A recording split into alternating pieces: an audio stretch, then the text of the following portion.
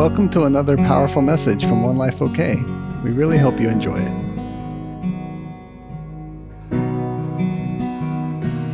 I'm going to talk about the laid down lever part 85. I'm sure of it. I'm sure we're on 85, and that's good because you can't keep talking about me. You can't not keep talking about it.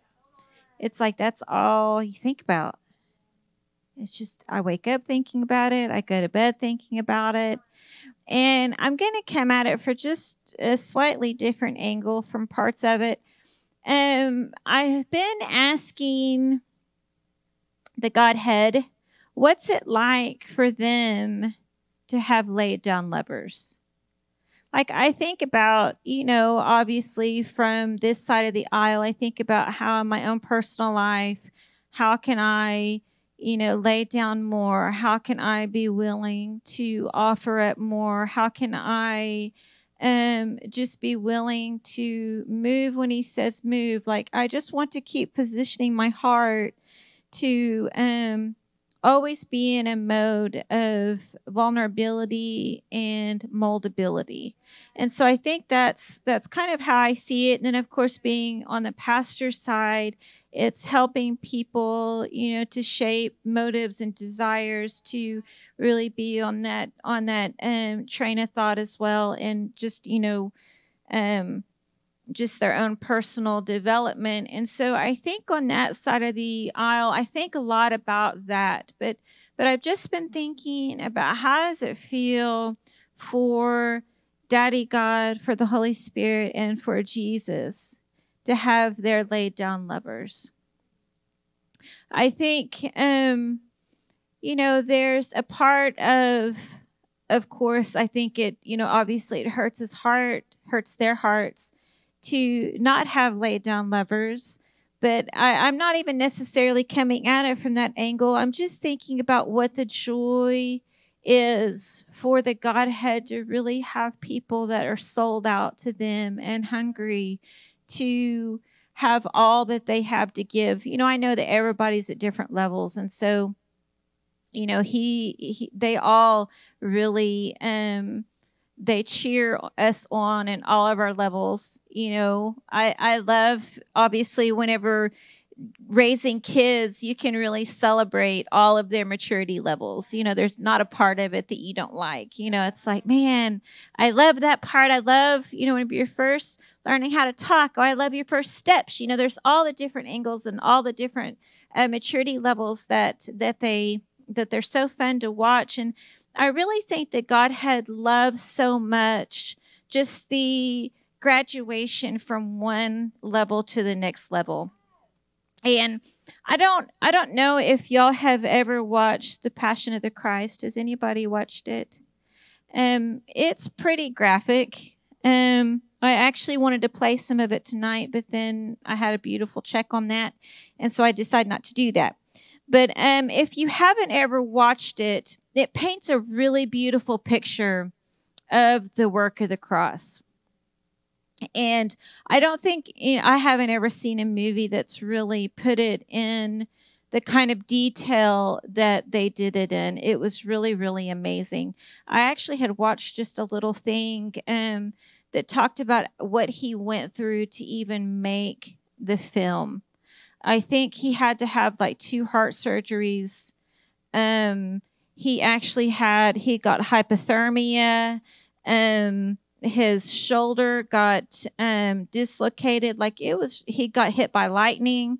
It was just like some crazy things that happened during the filming of that movie. And I think what I was really praying about was the great length that Jesus went so that we could be his laid down levers.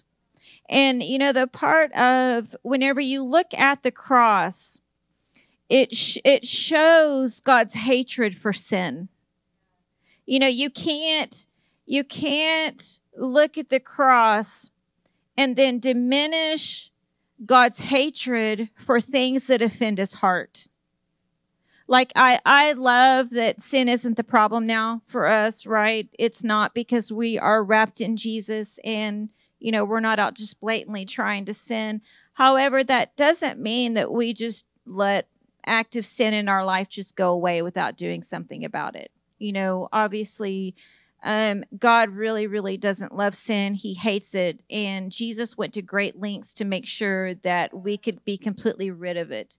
And so whenever I look at the work of the cross, I see God's great love and desire for a people to be able to live a life that's sinless and that is completely free of all defilement.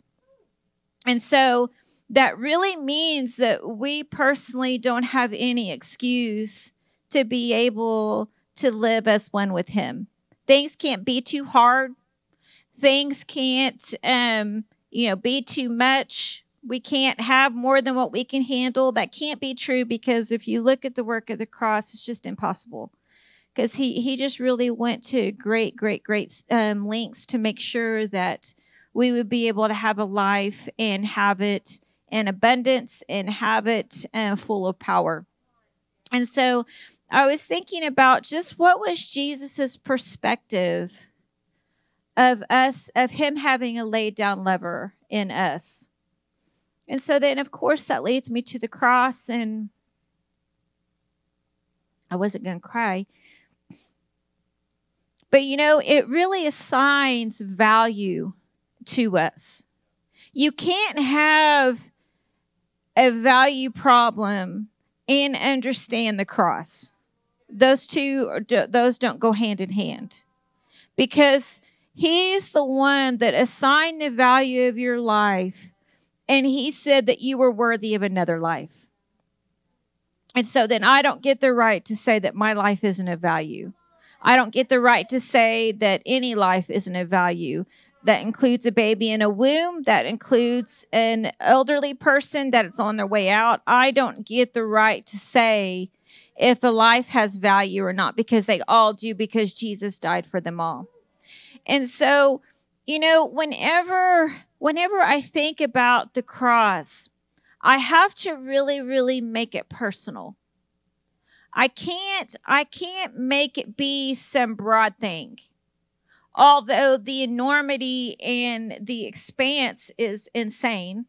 You get that. I'm not saying that, but I'm saying I have to really look at this thing in a personal kind of way, so that then I can see it the way Jesus sees it.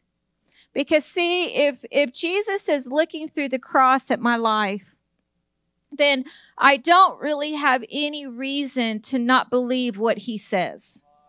Because see, whenever he sees me, he's seeing me through a cross. He's not seeing me according to my own mess ups or fears or failures. He's seeing me through a cross that actually made me white as wool. And so then that really makes it so that I don't have any right to not believe what he says about me.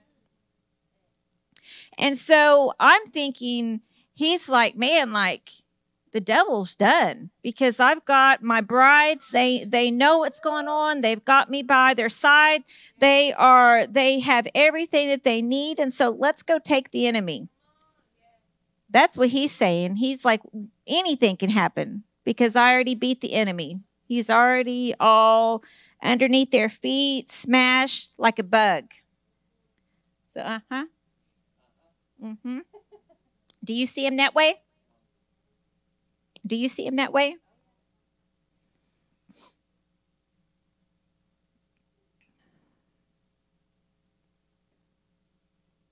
I think whenever, if you really look at,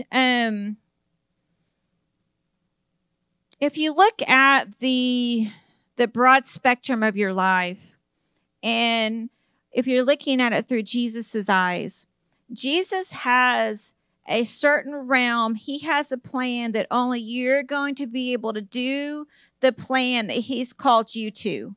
You're the only one. He's not going to send somebody else to do it. He's asking for you to be the one that will do the plan that he's already assigned in your life. He already has put it in you. He has given you everything that you need. And so through his set of lenses, there is not any excuse for us not to be able to do it because he's empowering us. He's got it. He's got it done. He done did it. That's it. He's not doing nothing more. You have what it takes. And so he is so fully convinced in what he's put in you. He's so fully convinced that what you have inside of you is enough to do everything he's called you to. Every single thing. You're not lacking nothing. You're not lacking money. You're not lacking an open door. You're not lacking the know-how. God has already given you every single thing that you need to do what he's called you to do. There's no smallness because he's in you. Think of that. How can you be big with him in you? You can't even be, how can you be small if he's in you? You know what I mean? It's not even possible. He has a plan and he's big in you. Say, he's big in me.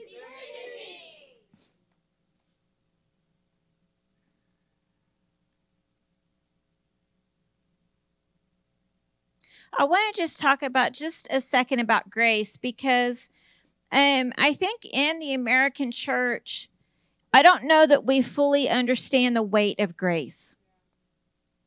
I think in this house we do pretty good. I think we get it.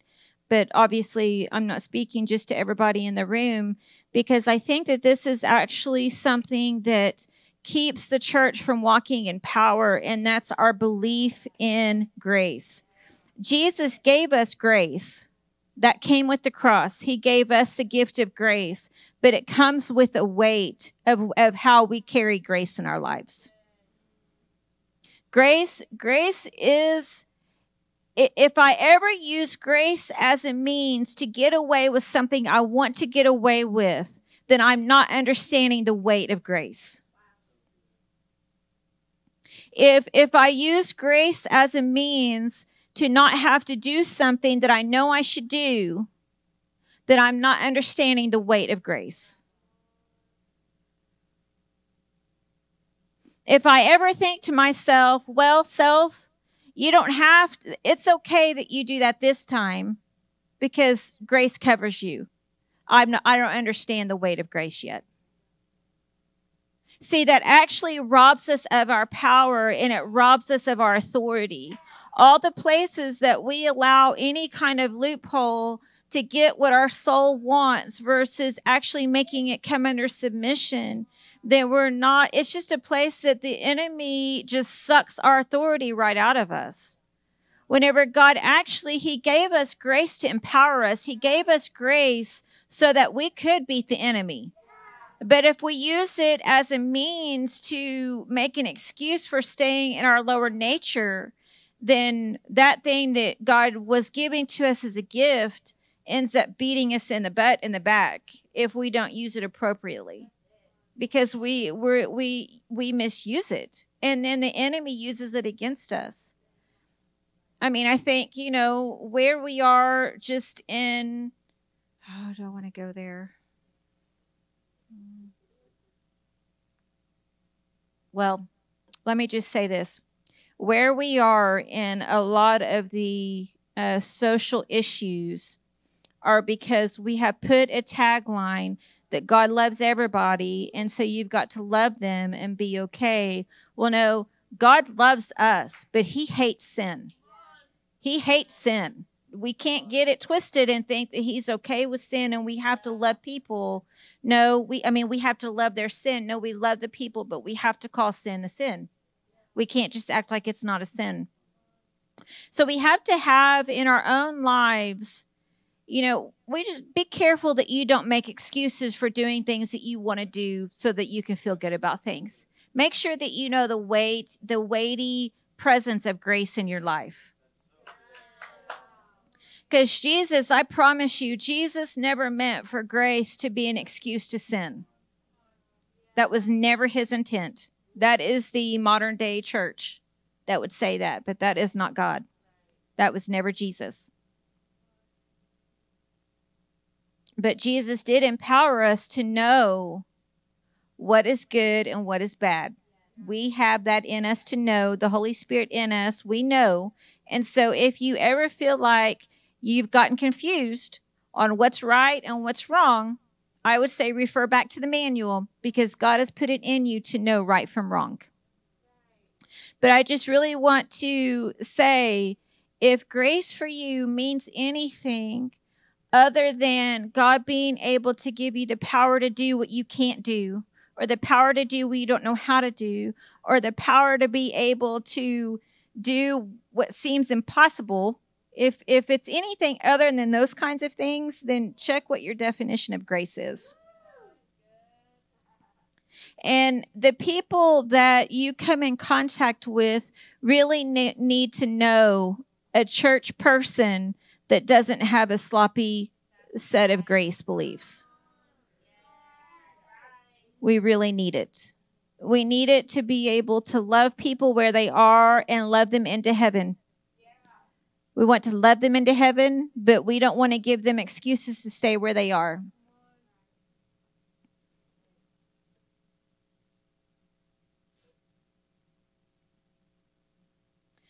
Jesus, he could have solved the sin problem any way he chose. I mean, think of that. The Godhead could have cleansed in any way they could have. They got to make it up. They were the ones that made the plan. They're the ones that decided how we would be able to walk sinless and blameless. And for some amazing reason, Jesus modeled a laid down lover in its purest form. We see Jesus as a laid down lover, and we see the great cost that he paid. And, we can say we're not going to get to Starbucks after and think that that's just like the most horrendous thing possible. No, my soul doesn't want to do that.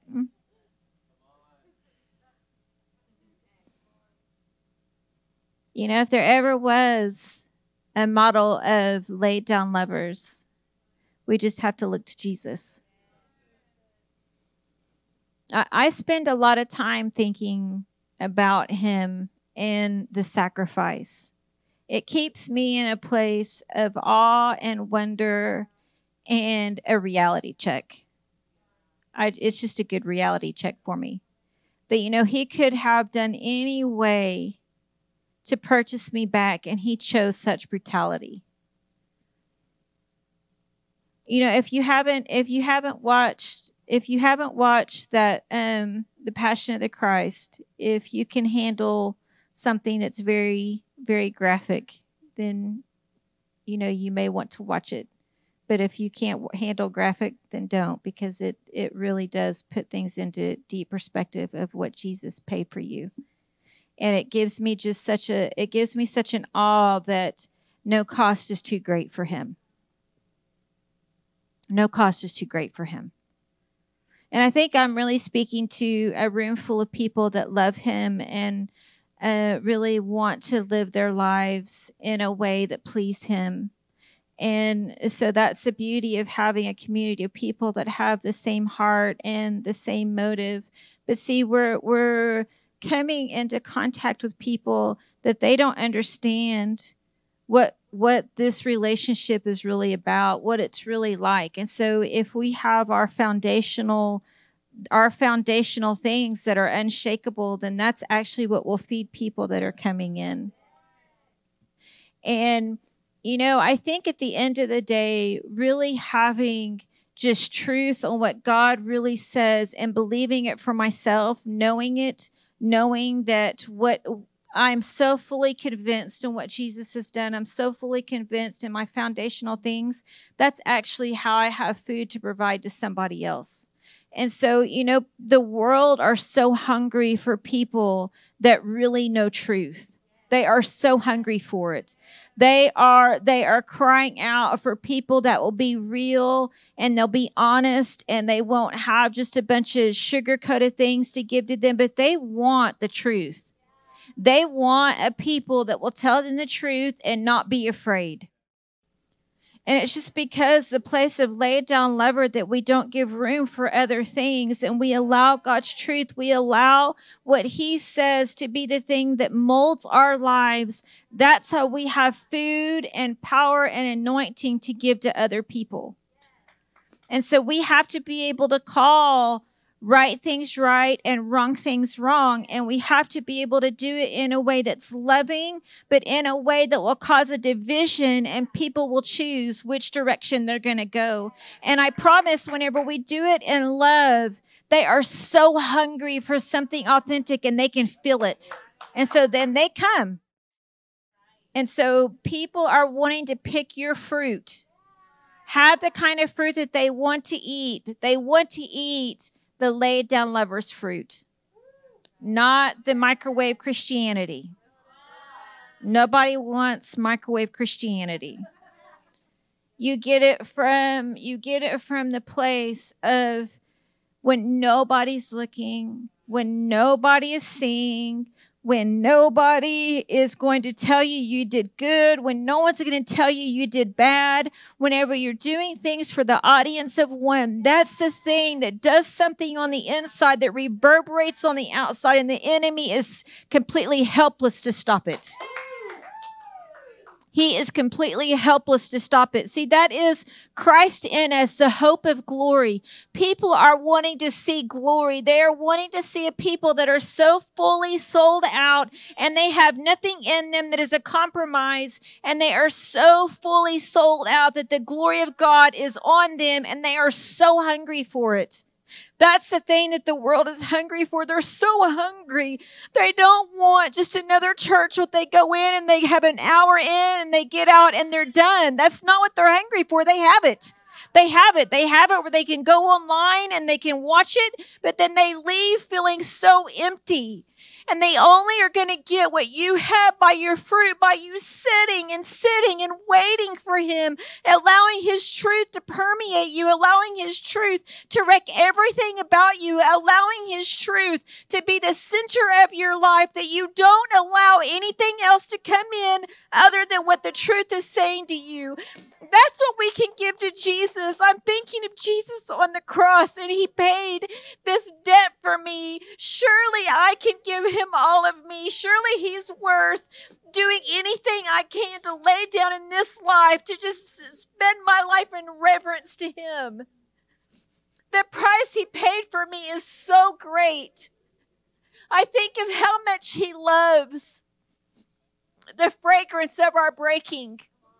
Our breaking has a fragrance that he loves. He loves it. He loves our brokenness before him. It's so beautiful to him. He loves our weak places. He loves for us to need him. He loves for us to call out to him. He doesn't want a bunch of adults that don't need him anymore. He loves the childlikeness where we never lose our need for him. We have to always have our need on for him. Something happens where we think, oh, I'll get to some place that I don't need it like I need it now. Oh God, no. Please keep needing it. Please keep needing him the same way. Keep having that childlike need that you don't even know what to do without him. You don't even know what to do.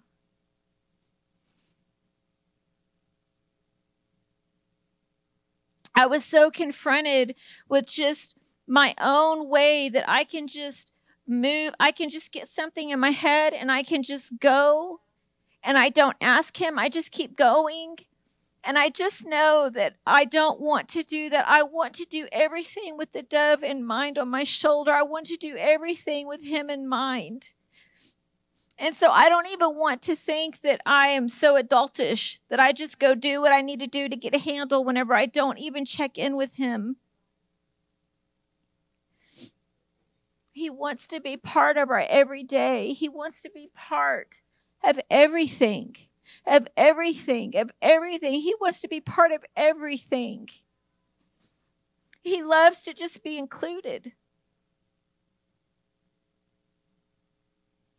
He loves to be noticed.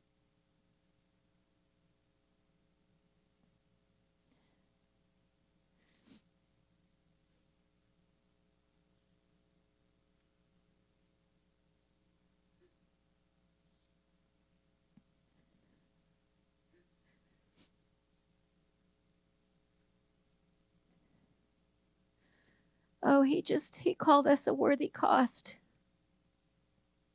It was so worthy. The cost for us, it wasn't too much. Surely I can see my life in the same way. Surely I can see that everything matters. Everything matters. My motives matter. My desires matter. My heart conditions matter. They all matter. Jesus made it possible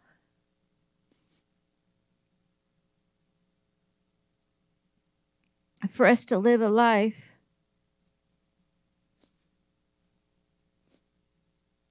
that is just so beautiful and fragrant. It's not done from perfection.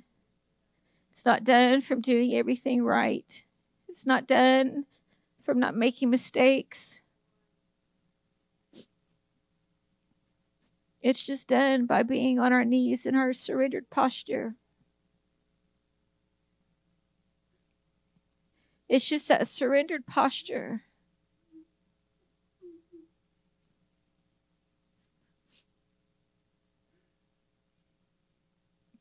And that surrendered posture, the beauty of the cross gets shown. It gets to be on display through our lives. And we don't count our lives as our own when we don't count things that we give up as even a cost. Whenever you look at the cross, it's like the cost is it's so minimal. Whenever I look at the price that he paid, it's the cost in this life seems so childish.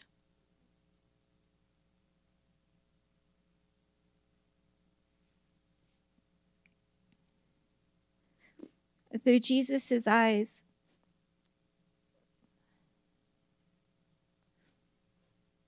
the laid down lovers, they're just all conquerors.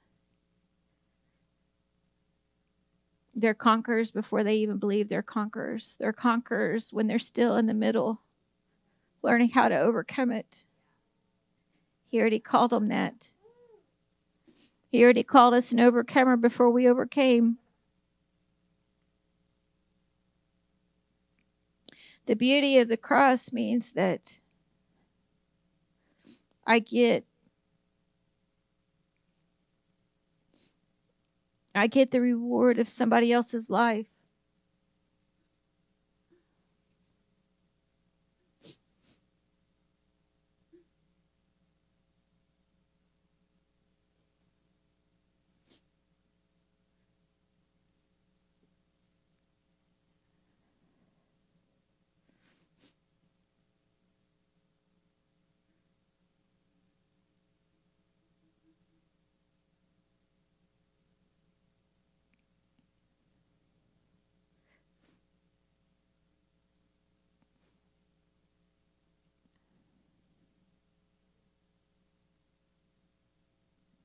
I love that maturity is such the dad's heart. He loves maturing. He loves the process of us maturing. He loves us getting our knees. He loves our imperfections.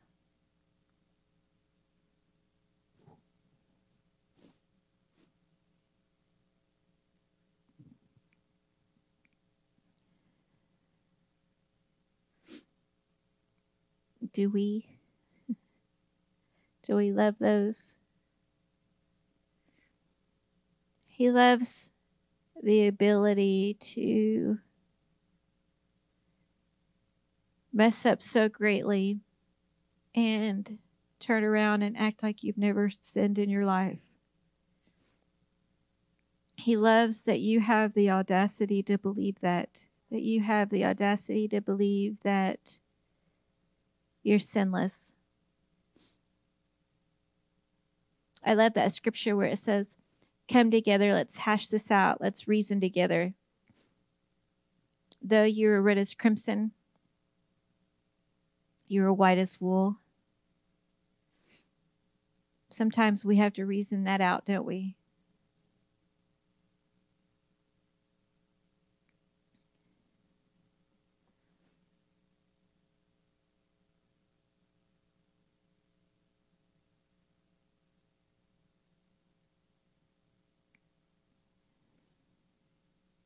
In Philippians 2, it says, be free from pride-filled opinions, for they will only harm your cherished unity. Don't allow self-promotion to hide in your hearts, but in authentic humility, put others first and view others as more important than yourselves. Abandon every display of selfishness. Possess a greater concern for what matters to others instead of your own interests.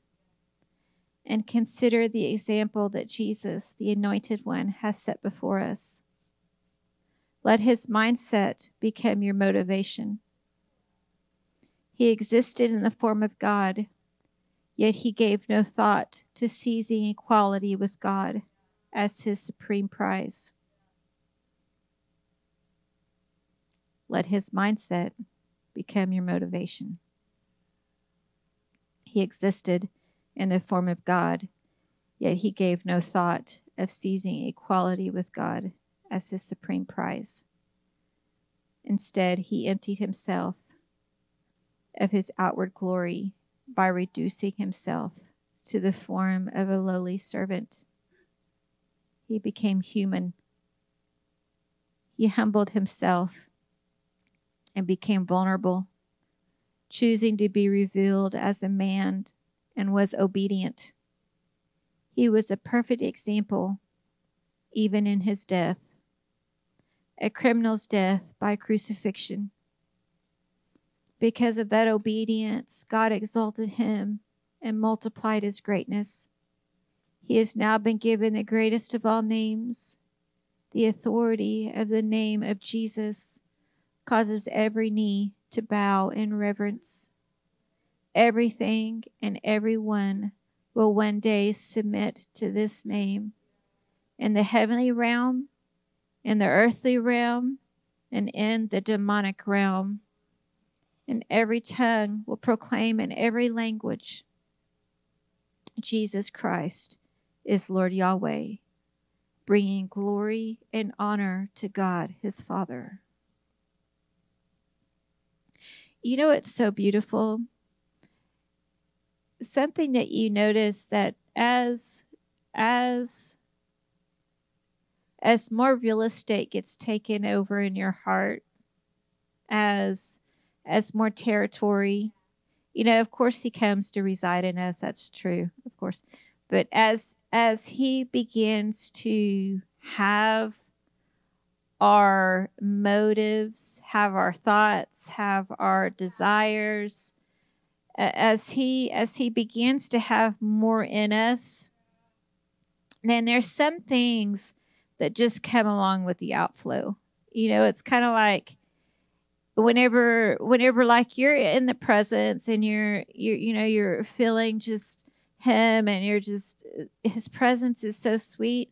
Like, you're not having like all these really super selfish thoughts. You're not like, me first. It's like the more that he takes up residence in your heart, the more that your heart just changes to match his. It's like the more and it's not even something you have to read. It's like it changes your nature. It changes everything about you. The more that you change just the way you think about people, then it makes you want to give to people. It makes you want to serve people. It makes you hungry to see God move in people's lives. That's the work of the cross in us. That's him having his way, where we no longer hold on to our old selfish ways, but we gladly give them up for Jesus to have his way in us and through us. But it comes from just places of surrender. It's not even, so many of the things of the kingdom are not about fighting to make it happen for yourself. It's mostly just all about the leaning position. It's the place of being okay with needing. It's being okay with just needing him to be the one that does it in you. I know I was he had given me that word. I don't know, it was probably a couple months ago, but he showed me, I talked about it on Zoom prayer, but he showed me the sailboat on the sea, and it started picking up crazy speed, and it was going super, super, super fast. And he was showing me that that's the life of the laid down lover, that it's not even about trying to fight the waves and trying to make it happen, but it's more about just surrendering to what he's speaking. It's not having to go and acquire a bunch of knowledge to make something happy for yourself, but it's actually getting settled in and being at rest and yielding when he says yield, go when he says go. Like, it's more of a response to him that is what picks up the sails. That's the wind in our sails. That's the thing that's the fathering heart of God, that we don't have to do it all ourselves, that he loves to bring things to us. But a lot of times we can get afraid and want to do it ourselves. And then do you notice how things get hard? Things get hard, fear gets introduced, then that's whenever you can start comparing and start, maybe just that selfish nature can come out. But, the more that we can just lean in with him and trust him, then the sails are just on full, and he can just be trusted to bring everything to us that we need. That's the sweetheart of God. I'm running out of time. Let me just, before I finish up, I just want to just touch on a few things. I was talking to the Holy Spirit about the laid down lover in his eyes, and he took me to Ephesians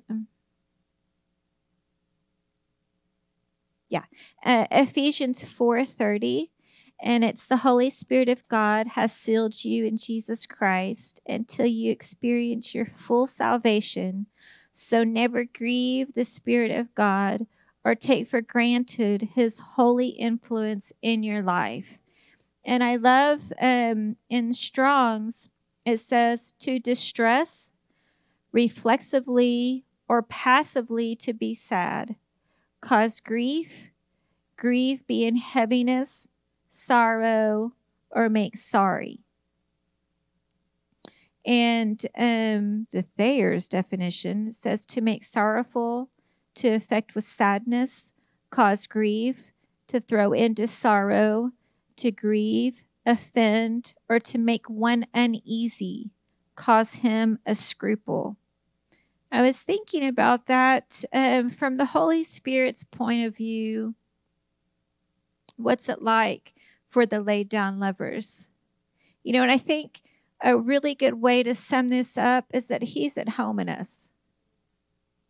We aren't taking him places that aren't what he would want to be. We're thinking of him. When we're speaking, we're thinking of him. This is just a really short little list of things that he loves. He loves a hilarious giver. Yes, that's found in 2 Corinthians.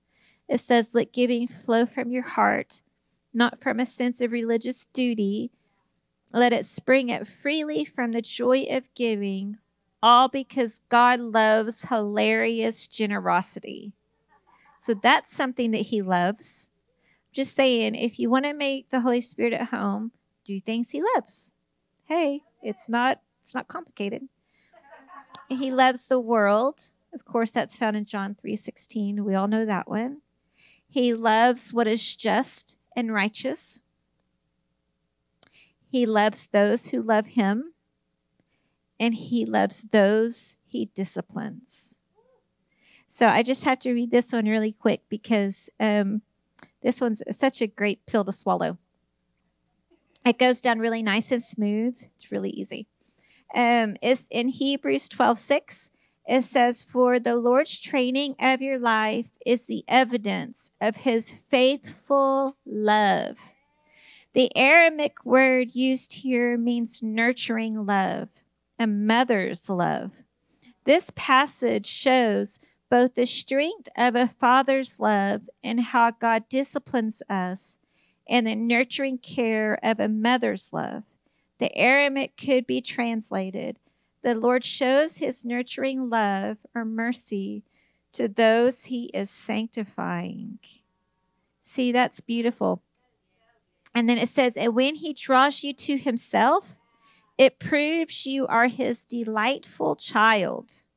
The Aramaic word for draw you to himself is nagad, which can mean scourge, which can mean severely punish, or attract, to draw, or tug the heart. The Greek is the Lord scourges. Is it scourges? Scourges. Yeah, that's it. Chastises every son he receives. That just really messes with the ability to not want any kind of correction. That makes you want to run to it, doesn't it? What he hates. So we know what he loves. Let's talk about some things he hates. You want to? So he hates. These are 6 evils God truly hates, and a 7th that is an abomination to him. Putting others down while considering yourself superior, spreading lies and rumors, spilling the blood of the innocent, plotting evil in your hearts toward another, gloating over doing what's plainly wrong, spouting lies and false testimony, and stirring up strife between friends. These are entirely despicable to God. That's good to know. You're not in question. I love it. He doesn't make it hard. Things I love, things I hate. So it makes me want to put a lot more in the column of things that I'm doing that he loves than not loving, hating. I just want to read this word in closing up. I actually have 2 words, but I'm not going to read them both. But I was just talking to him. I really love to just hear how he sees my life and what his viewpoint is. You know, we can really have a set of lenses that can be good or bad. We can never see anything that we do as good, or we can see everything. We can't see anything bad that we do, you know. So I'd like to talk to him about how he sees my life, what I'm doing that he loves, things that I need to tweak. I need that. I really, really love that. But I wanted just to read this, what I talked to him about. But it says, Daddy, there's this one life we all have. There's this one place we all can share from. This heart-to-heart place with you. I see how well you went first. I see how you removed all the obstacles that would get in the way of love. I see you have moved heaven and earth so that I could walk with you. I know some of what you've done for me. To think I know all you've done is smallness at best. You have made worlds and worlds I know nothing of. You have painted landscapes and landscapes that I have yet to explore. You have created worlds that I have never seen, way beyond my most vivid dreams. It's so far out of my realm of thought. I don't know the depths of your love, although it was modeled on a cross. Even the pain of what that cost is something that escapes me. I simply do not know. I can, in my own reasoning, try and comprehend it. I can watch movies and I can read books, but still I cannot know. I simply have no words to describe what I don't even know. I don't know the pain inside.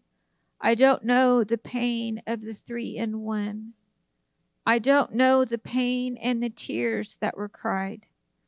I don't know the raw feelings and emotions that all 3 dared to not hide. I can't imagine what the final days must have been like. Daddy, I can't understand as a father what it would be like for you, knowing it was in your means to stop the brutality.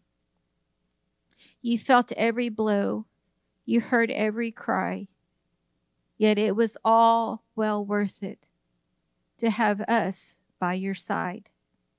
I don't know, Daddy. There's a part of me that wants to know.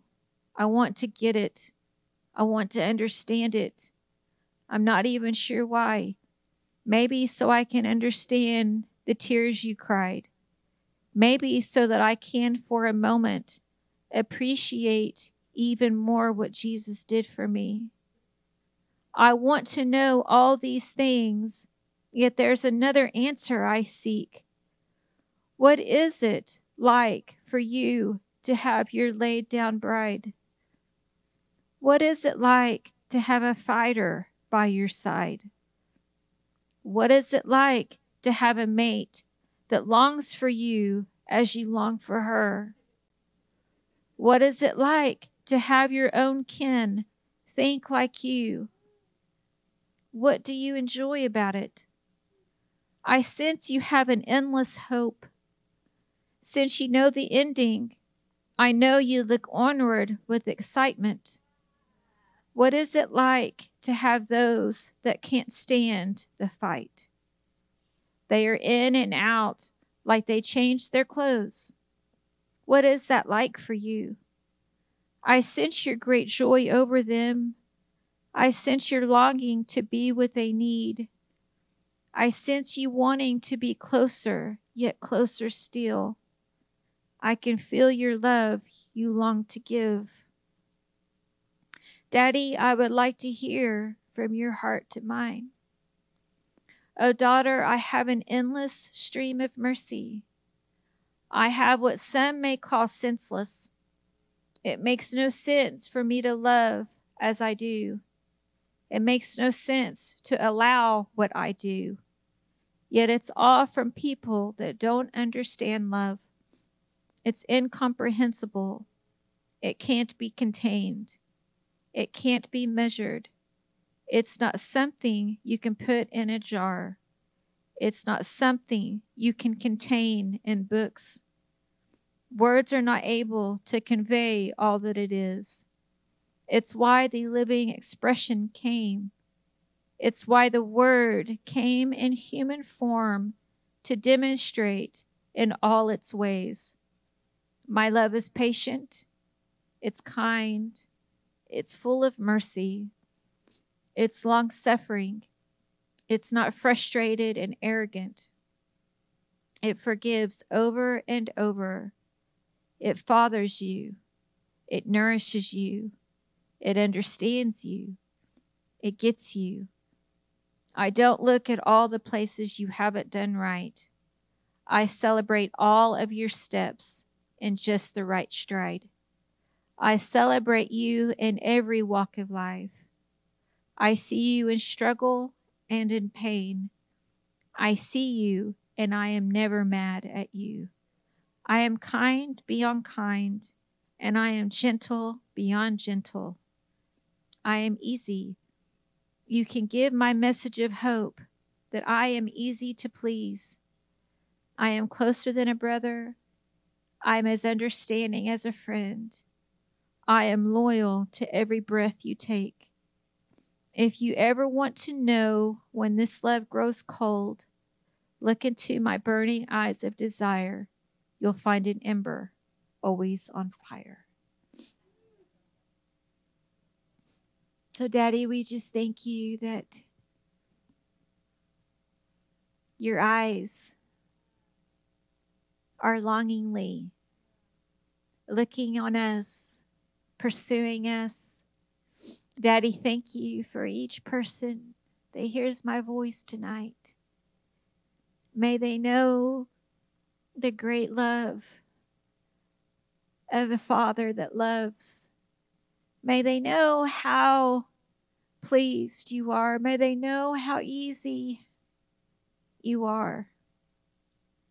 May they know the love, the height, the depth, the width. Daddy, may you grant us more understanding of your love. Daddy, thank you for loving us so well, for being perfect in all your ways. So, Jesus, we just say that your life displayed is a life we want to model.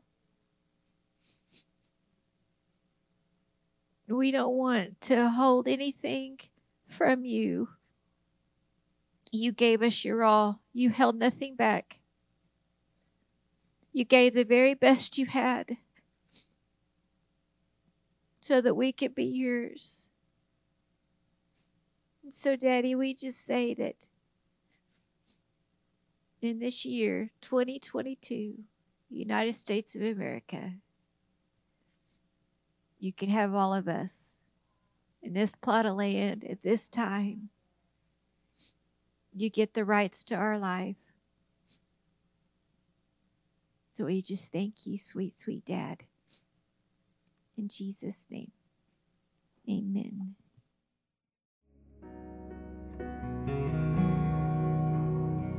Thank you for listening to this message from One Life OK.